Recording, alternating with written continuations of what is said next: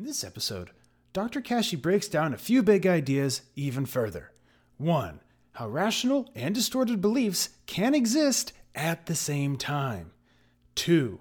How even with rational beliefs kicking around, the distorted ones can still lead to self-defeating behavior patterns. 3. The importance of telling the difference between subjective and objective descriptions of events. 4th and last, that you can transform rigid, dogmatic, and distorted beliefs into flexible, constructive, and rational ones. Roll the intro!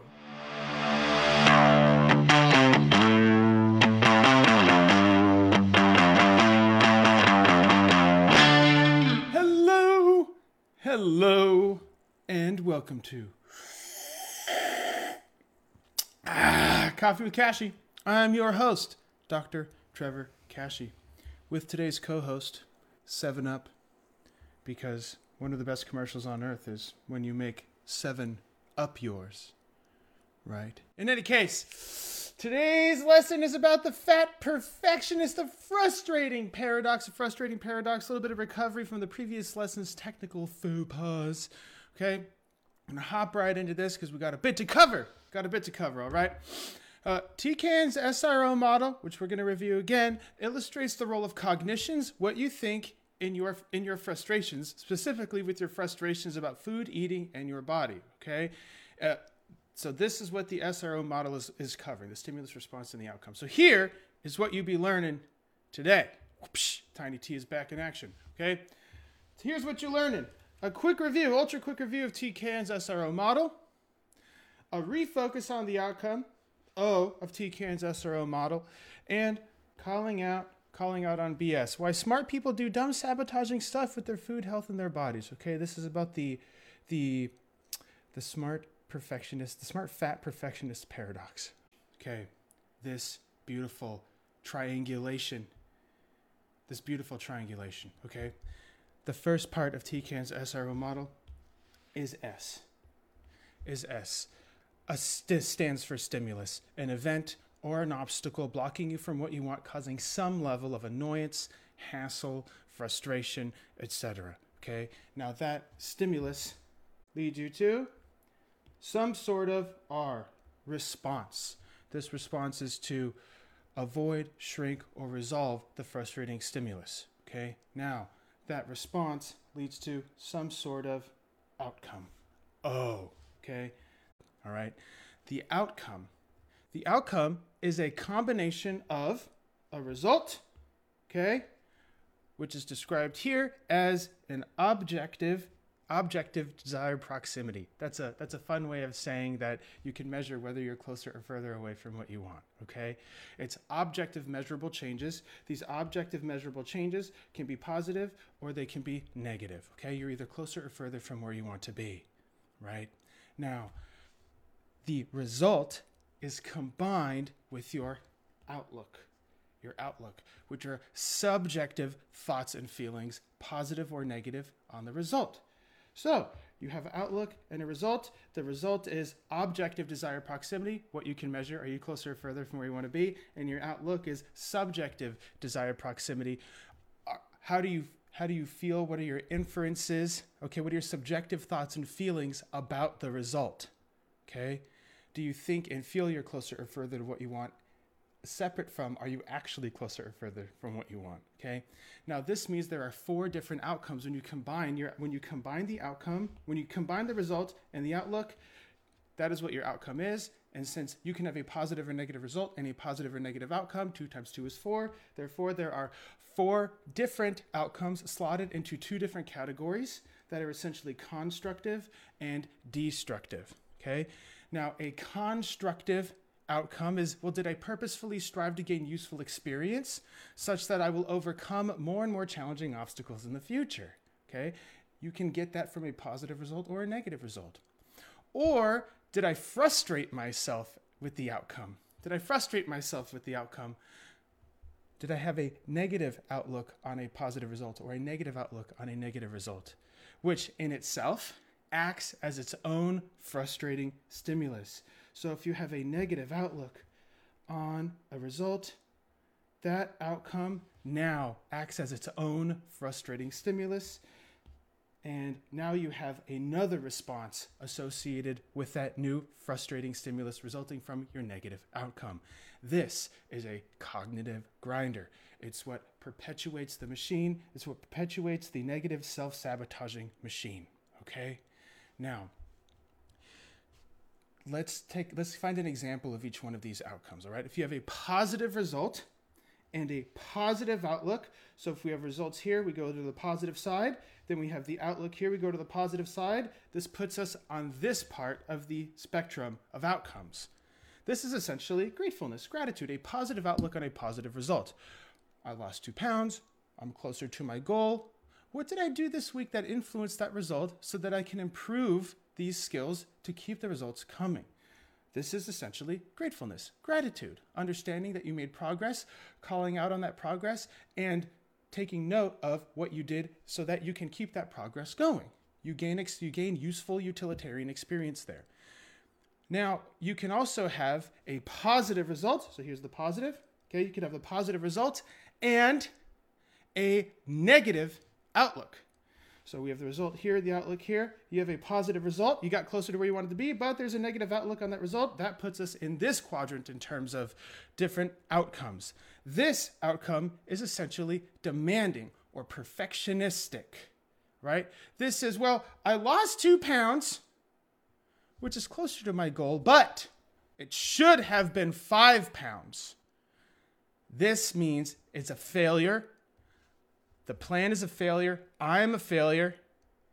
Well, then, since I'm a failure and the plan's a failure and everything's a failure, I really went off plan, thus proving what a failure I am. Okay? That's what happens with the sort of demanding perfectionistic outlook, even if the result is positive. Okay? Then you can also have a negative result. So here's the result. The results you are now further objectively, measuringly from where you want to be. Measuringly, that's a technical term, by the way.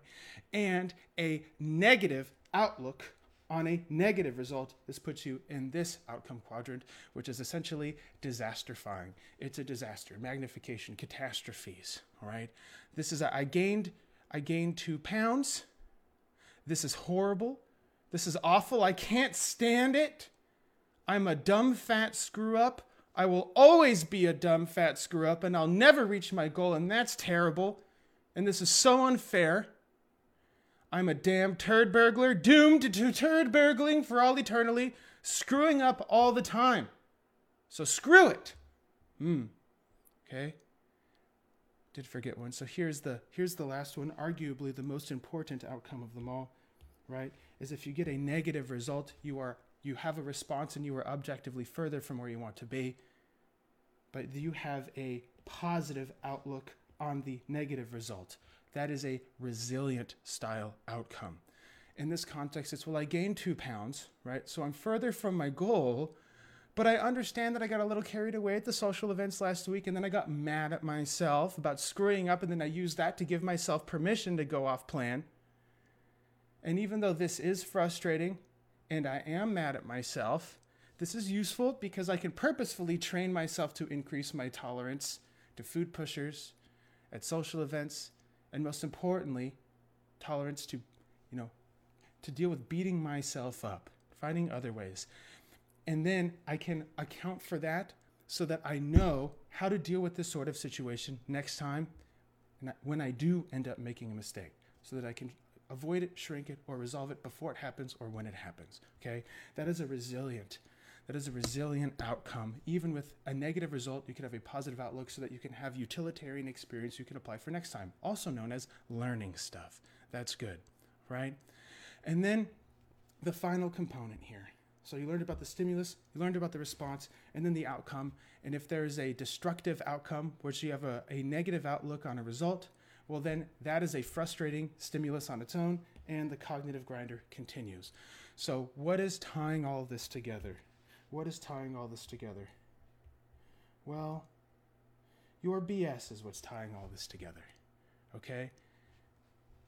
The frustrating stimuli in your life, your BS determines what those frustrating stimuli are, how frustrating they are, okay? Your response to avoid, shrink, and resolve them depends on your beliefs about the frustrating stimulus, and how that response influences your perspective. It influences your outlook to determine a constructive or destructive outcome. Boop, boop, boop.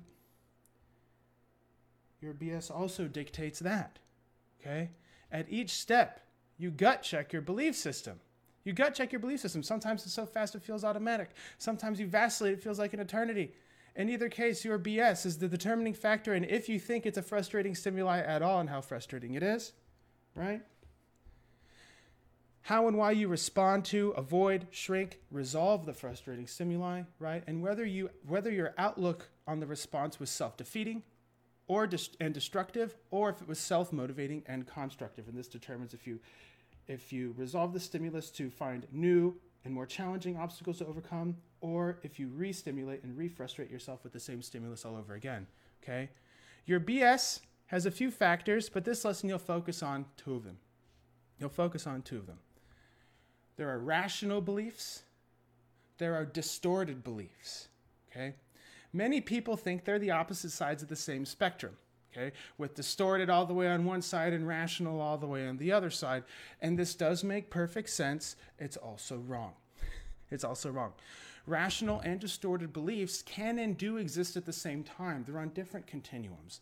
And this is how smart people can be reasonable about some things and completely off the wall about other stuff. Just totally wackadoodle, even if they're smart, right?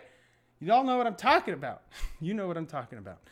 If rational and distorted beliefs were on the same spectrum, well then all of a person's beliefs, all of them would be representative of that single part of the spectrum that person was on. So if a person had distorted beliefs, then all of their beliefs would be the same level of distorted all the time. But that is false. Some beliefs are more distorted than others. Some beliefs are more rational than others. That is because they are on different continuums, okay? You can have rational and distorted beliefs about the same thing at the same time, and that's part of what causes a lot of this conflict, okay? Indeed, everyone is apparently on the spectrum. But there are two spectrums at once, the rational spectrum and the distorted spectrum. It is rational to understand and integrate that I want to be fitter, fit into the clothes I want to wear, feel better in my skin. This is a rational and constructive belief. This is reasonable, it's flexible, it has measurables, and it's grounded in reality. But here's where things get spicy. In terms of that BS. Humans will take a rational and flexible belief and tack on rigid and dogmatic demands and commands, thus taking a rational and constructive belief and turning it into a rigid and impulsive belief. The rigid and impulsive belief is the underlying cause of practically all the neuroses surrounding food, eating, and your body. For instance, I want to be fitter, wear the clothes I want to wear, feel better in my skin. This is a reasonable, flexible, rational belief, okay? So here's the connection. I want to be fitter, wear clothes I want to wear, feel better in my skin. Therefore, I must eat impeccably. I have to exercise in this exact way. And I need to follow my plan perfectly because I should get the result that I determine is an exceptional result. Oh, okay. So the rational side is rational and flexible, and then there is a demanding and commanding, rigid and distorted addition. I want to be fitter, wear clothes I want to wear, I want to feel better in my skin, therefore I must eat impeccably. I have to exercise in this exact way, and I need to follow my plan perfectly because I should get the result that I determine is an exceptional result. Or else. Okay? Now, when a person turns a reasonable preference into a preposterous, perfectionistic black and white commandment, this is where things get messy. Why? Because if you demand that you act in a certain way all the time, at all times, get the results you demand you get, and command yourself to operate within those guidelines, are those demands of yourself distorted? Maybe. Are they reasonable? No. Are they even logical? No. Does this set you up to fail? Does this set you up to self-sabotage by assuming you can make good on acting perfect at all times? or else, right? Heck, even if you do act perfect at all times, if you do hold up your end of the bargain and act perfect at all times, it will still fail. You know why? Because of probability. Even if you act perfect at all things all the time, good luck. There is still a chance the universe will bend you over. Therefore, for things to go perfectly, 3 things must happen. You must act perfectly at all times. Everyone else must also act perfectly at all times. And the universe must be in perfect conditions at all times. So you see, even if you are the one acting perfectly at all times, these other two factors, they're heavily dependent on probability, even if you put yourself above probability into a godlike status, okay? So you see, even if you hold up your end of the bargain, lots of luck. Assuming anything else is quite, well, distorted. So by demanding and commanding yourself to act perfectly, be treated perfectly, and get a perfect result, you're dooming yourself to be miserable. Which, you guessed it, what happens if you doom yourself to be miserable? Then that is a frustrating stimulus, which you will attempt to do something about. You'll do stuff to shrink it, you'll do stuff to avoid it, you'll do stuff to resolve it. And chances are, with rigid and distorted BS, with a rigid and distorted belief system, the stuff that you'll do is likely to cause more problems than it solves. These rigid, commanding, and distorted beliefs of yourself, they're the backbone of the eternal frustration and misery, and therefore the perpetual motion device that keeps the self-sabotaging thoughts and behaviors on deck at practically all times. So what you believe influences what you think. What you think influences how you feel. How you feel influences what you do. What you do influences the outcome. And the value of that outcome, how useful it is, depends on what you believe. TKN's SRO model serves to modify your rigid, distorted, and self-defeating beliefs, helping you to transform them into flexible, rational, and self-motivating beliefs instead. So here's what you've learned. All right? Got an ultra quick review of TKN's SRO model. You got to refocus. On the outcome, TKN's SRO model. And got a little bit of taste of calling out the BS. Why smart people, especially smart perfectionists, do dumb self-sabotaging stuff with their food, eating, and their bodies, right? There are some things frustrated perfectionists can't solve. For everything else, there's TKN. Thank you for learning. Stay rational. Until next time. Want to continue having coffee with Dr. Kashey? Head over to iTunes to subscribe, rate, and leave a review. It is very much appreciated. Thank you. And see you next week. Dr. Kashey is out.